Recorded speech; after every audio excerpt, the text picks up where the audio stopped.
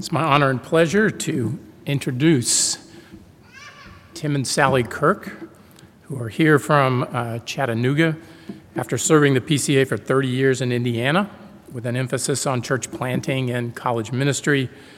Now the Kirks have answered God's call to serve churches in transition like us. They're thrilled to serve Clemson Presbyterian pending presbytery approval. And we're excited to have them during this exciting time of ministry. Tim was married to Sally in 1984, so they've got 37 years going. They have 4 adult sons, Bill, Joel, Stephen, and Drew. Not in that order. I didn't get them in the right order, but I got their names. They have 2 daughters-in-law, Andrea and Abby, and 2 grandsons, Theo, 4 grandsons now. Okay, I'll let him tell you their names. Didn't get that far, sorry. They'll be in the narthex between services if you want to greet them after the service. And if you do, tell Tim happy birthday. He hit the big 6-0 yesterday. So it's with great pleasure that I introduce Tim to you. Come preach for us, Tim. Thank you, Bill. It's wonderful to be here. Would you stand for the reading of God's Word? We're going to take the next 2 weeks to conclude your series on the Psalms, and we're going to look both weeks at the 23rd Psalm. So if you would turn to the 23rd Psalm, or if you know it by heart, let's recite it together. It doesn't matter if it was King James or NASB or whatever translation you learned it.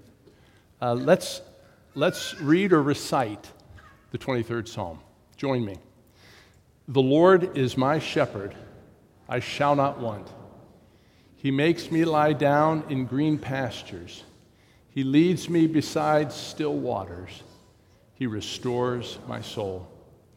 He guides me on paths of righteousness for his name's sake. Yea, though I walk through the valley of the shadow of death, I will fear no evil. For thou art with me, thy rod and thy staff, they comfort me. Thou preparest a table before me in the midst of my enemies. Thou anointest my head with oil, my cup overflows. Surely goodness and mercy shall follow me all the days of my life, and I will dwell in the house of the Lord forever. Amen. Please be seated. May God bless the reading of his word. Did you notice in verse 1, David names God? He says, the Lord is my shepherd. He begins with the name that God gave himself when God appeared to Moses in the burning bush, when Moses said, who should I say sent me? And he says, you tell him Yahweh sent you. I am who I am sent you. And so David begins with the given name of God, but then David nicknames God. We have more than 100 names for God in the Scriptures. Many of them God gives himself, but most of them God's people give to God. As they experience God's character, or God's power, or God's promises, they respond by naming God, by describing him based on their experience. In Genesis 22, God tests Abraham. God says, Abraham, take your son, your only son, Isaac, and offer him in the land of Moriah. Then Abraham, rising up to Moriah, reached out his hand and took the knife to slaughter his son. But the angel of the Lord called to him and said, Abraham, Abraham. Abraham said, here am I. Do not lay your hand on the boy, for now I know that you fear God, because you have not withheld your son, your only son, from me. And in response, Abraham names God. He says, you are the God who provides for me, Jehovah Jireh. Just earlier, Hagar, the handmaiden of Sarah, is pregnant because Sarah thrust her into the arms of her willing husband, Abraham. And as a result of the pregnancy, Sarah becomes angry, kicks her out, and she's literally in the wilderness. And so Hagar is weeping by a stream, a pond. The angel of the Lord found her by the spring. The angel said to her, I will surely multiply your offspring so that they cannot be numbered for multitude. And of course, Ishmael would be her son, and he would be the father of many nations. And Hagar, a previous pagan, names God. She says, you are El Roi, the God who sees me. Often, when God's people experience his character or his power or his promises, they respond by naming God. Have you named God lately? What name have you been calling God lately? I like nicknames. I'm a nicknamer. We had 4 boys, then we had 4 grandsons, and we finally got the little princess. The long national nightmare is over. We got the girl. Our boys are Drew, Phil, Joel, and Stephen. I call them Druzy, Pipper, Jojo, and Lumpy. I call my dad Poopsie. I call my little brother Steffi. I realized every person that I hold dear in my life, I nickname, except one person, Mom. And it dawned on me on a Mother's Day Sunday as I was reflecting on, you just can't improve on the name Mom, right? I do have a nickname. You're curious about Sally. I do have a nickname for Sally. I'm forbidden to tell you. Not until you know us a little bit better will I tell you. If I'd have known 37 years ago when I nicknamed her that I would be standing in front of such an auspicious group, I might have thought through it more. So wait till you get to know us better. I'll tell you next week. I not only like to nickname other people, I nickname myself. I was going to Panera a few years ago, and at that time, they took your name and would say the name over the PA system. So the woman said, with what name? And I thought, this is a golden opportunity. So I paused and I said, call me Einstein. And she said, how do you spell that? And I said, I don't know. E before I before E. I don't know. The food was ready. Einstein? I didn't get up. Is there an Einstein in the house? Then I stood up. That would be me, Einstein. A few visits later, she said to me finally, what do you do for a living? And I said, I'm a pastor. And she said, what church? Her name was Mary, and she'd had a hard life. She was an elderly woman. I told her the church. A couple weeks later, Mary came to our church. And the next day, the staff was talking about it because I'd actually been out preaching at another church. So at the staff meeting, they said, hey, it was an interesting thing yesterday. A woman showed up and said she wanted to hear our pastor preach. She wanted to hear Einstein. And I said, what did you tell her? And they said, well, we told her our pastor is no Einstein. What have you been calling God lately? In light of his character or his power or his promises, what name have you been calling him? David calls the Lord my shepherd. And there's a specific reason, I think, why he does. David had been neglecting his soul. We wouldn't have the 23rd Psalm unless David had neglected his soul and the shepherd had pursued him and what? Restored his soul. Restore my soul is the fourth of the four activities of the shepherd. The Lord is my shepherd. Number one, I shall not want. Or it could be translated, I shall lack no good thing.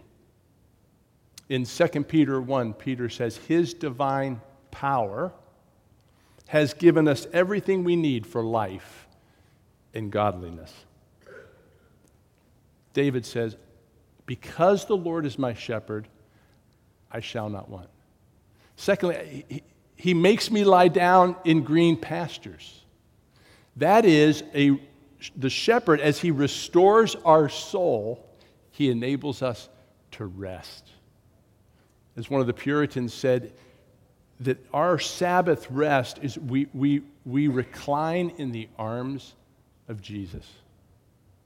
The shepherd that was restoring David's soul was giving David rest. Jesus says in Matthew 11, come to me all who are weary and heavy laden, and you will find rest for your soul. You know, soul is mentioned, I believe it's more than 700 times in the Bible. It was just a few years ago I read John Ortberg's book, Soul Keeping, and I realized that though I'd preached about the soul all my ministry, I didn't really know what it was. We're going to unpack more of what the soul actually is next week in our part 2. The Lord is my shepherd. I shall not want. I shall lack no good thing. He has given me everything I need for life and godliness. He makes me lie down in green pastures. My soul is able to rest in the finished work of Christ and in his provision for my life day to day. He leads me beside still waters. Shepherds tell us that sheep won't go close to rushing waters for fear of falling in.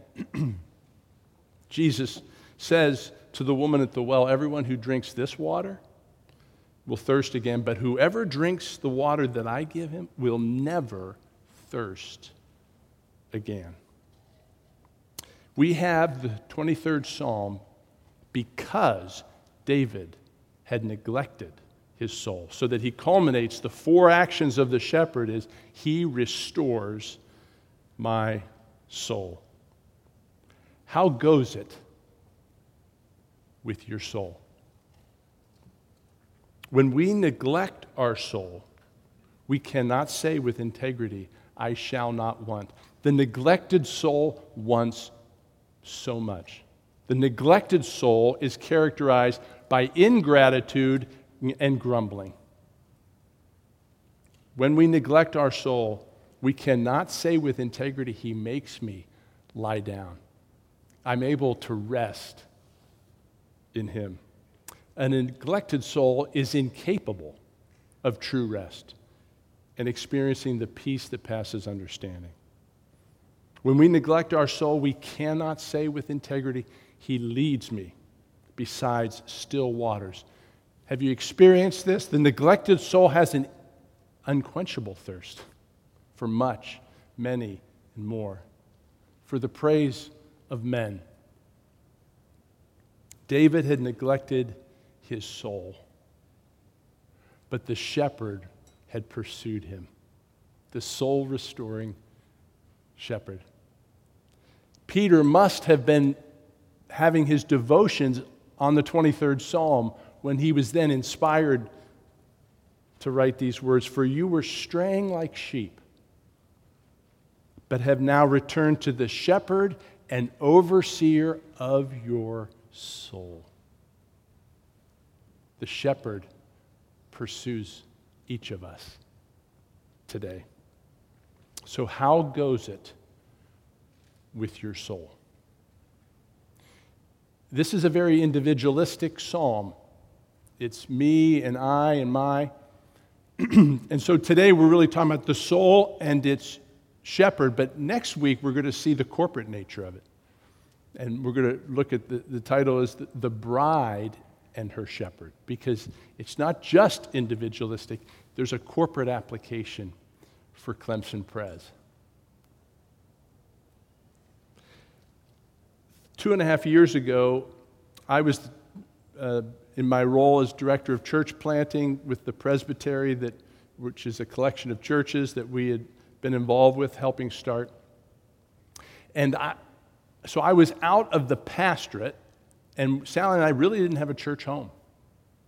I was often going out and preaching at one of the churches, and the few times that we did worship locally, we went to a church down the street, not our former church, so that we would give them space as they transitioned. But Sally became concerned for my soul. She sensed that I was neglecting my soul, and she was right. We'd gone to church one week, and I really had not engaged in worship at all. And one Sunday, we went to church, and they said, "Hey, we're going to offer prayer at the end of the service." We sang the last song. We're starting to go out the row, and Sally says, "Tim, do you want to go down for prayer?" And I said, "No." We get to the end of the row. We're about to walk out, and she puts her hand out. She says, "Do you think we need to go for prayer?" And I said, "Oh, yeah. But I ain't going." We get halfway out, and she puts her hand on my arm. "Tim." And I was like an 11-year-old at the mall. My feet were so heavy, just clumping. "Yeah, okay." We go down. The guy says, "How can I pray for you?" And I said, I'm disappointed with God. I'm disappointed with God. And I have been calling God the God who disappoints me. He prayed for me. And that began a process of soul renewal that led within weeks to us interviewing in Chattanooga, and then within a few months moving to Chattanooga, and then after 2 years moving here. That really started the ball rolling that really brought us to Clemson, South Carolina. What have you been calling God lately? I began by asking, have you been calling God a particular name? But now I'm telling you, you have. Every soul can't but say, "God, you are this." I mean, think about it. The psalmist said, "The fool says in his heart, there is no God." Even the atheist is naming God. The atheist is saying, "You're the God who is not there." What name have you been calling God? After neglecting his soul and experiencing the pursuit of the shepherd, David says, "The Lord is my shepherd." What name have you been calling him? Is it a name worthy of his character, of his power, and of his promises? John Ortberg, in that book, Soul Keeping, says, ironically, the more obsessed we are with ourselves, the more we neglect our souls. The more self-centered we become, the more prickly and sensitive we become, the more we're listing all the different ways that God is disappointing us, the more we self-focus, the more we neglect our soul. He goes on to say, the neglected soul does not go away, it goes awry. What Sally saw in me 2.5 years ago was a soul going awry. The more self-centered we are, the more soul-neglecting we become. Jesus said, "What does it profit a man to gain the whole world and lose or forfeit his soul?" Now, that's just the first couple of verses. But notice, our soul-restoring shepherd is going somewhere. We've been up on the meadow. We've drunk from the living water. Jesus says, in John 7, if anyone is thirsty, let him come to me and drink.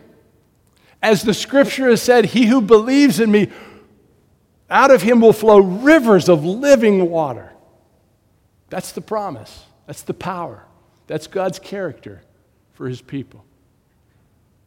So, where is this shepherd going? Having restored our souls, having enabled us to rest, to drink deeply. Look at verse 3. He guides me in paths of righteousness for his name's sake.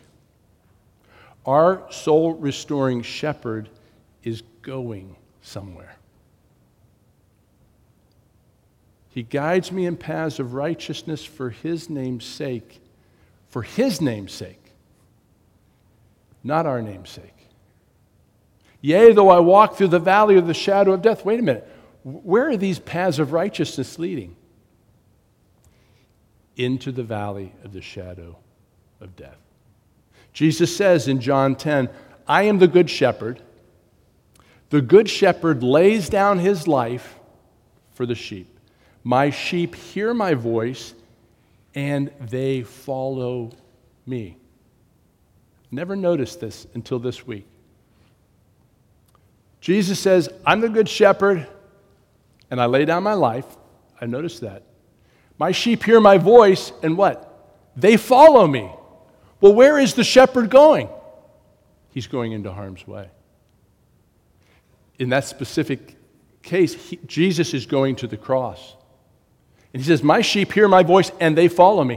Where is our good shepherd leading us? Into the valley of the shadow of death. Into harm's way. But Lord, I want to stay up on the meadow with the water and the rest, and beloved, he restores our soul that we might become soul restorers. Years ago, Sally and I were learning about being good neighbors.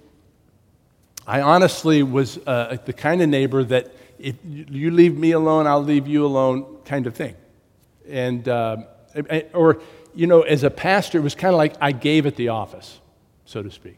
I come home, I want to...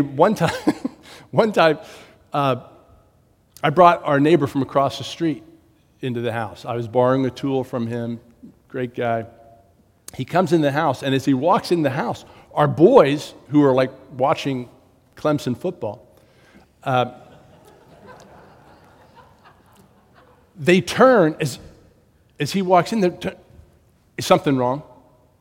Is there something wrong?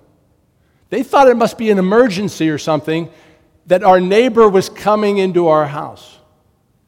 That neighbor was a member of our church. And now, in fairness, we'd only lived there 8 years. So, the folks right next to us were a non-practicing Jewish family. And the extent of our interaction, besides just being generally friendly, was one time I had to call him up. I said, Alan, your teenage son is whistling at my wife from the second floor window. Sally's out, working in the yard. Could you. And he said, well, your two young boys have been sticking sticks at my dogs through the fence. That's the extent of our relationship.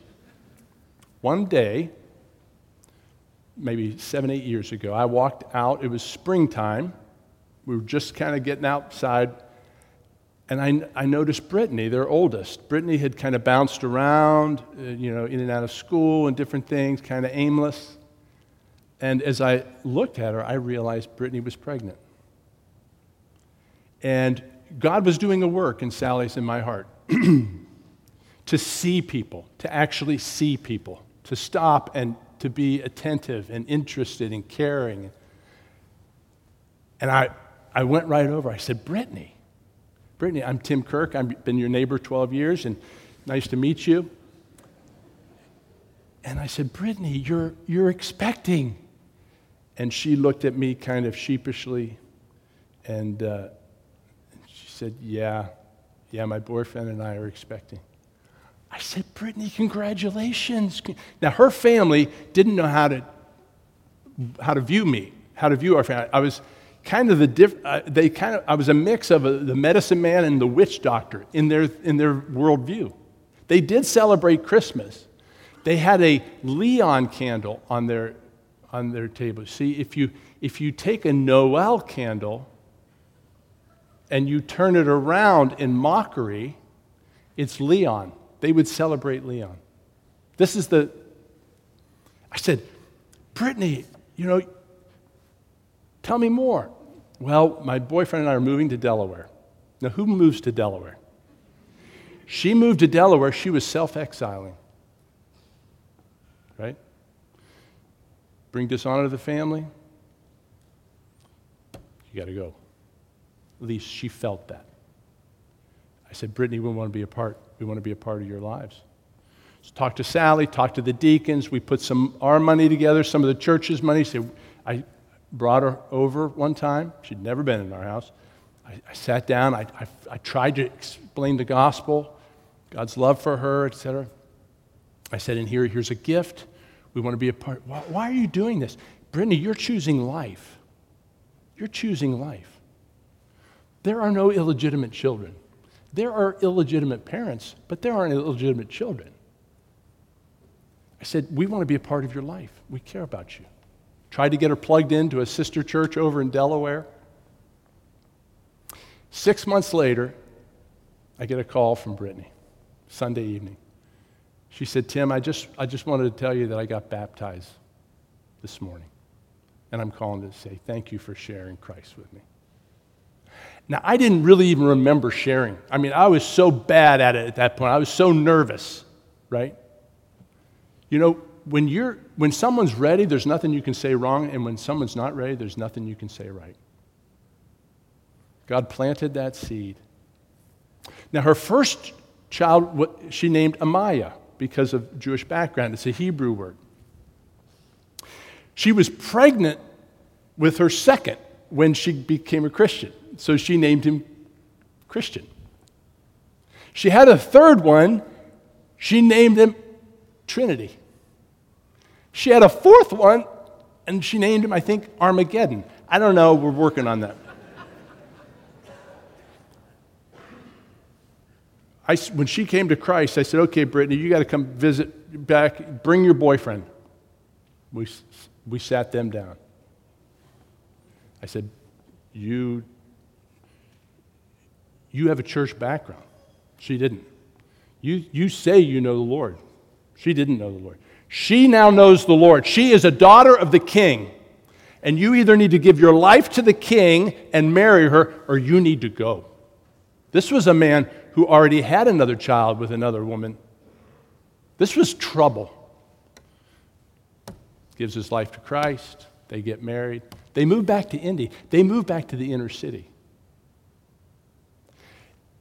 Who wants to meet with me now? Mom and Dad next door. Right? And they said, what is our daughter doing with our precious grandchildren? Right? I said, you need to understand something. Brittany has come to know the Good Shepherd. The Good Shepherd who restores people's souls. The Good Shepherd who guides us on paths of righteousness for His name's sake. Where? Into the valley of the shadow of death. You need to understand, Brittany is now rushing into harm's way for the sake of the shepherd. She whose soul has been restored is now a soul restorer. Powerful.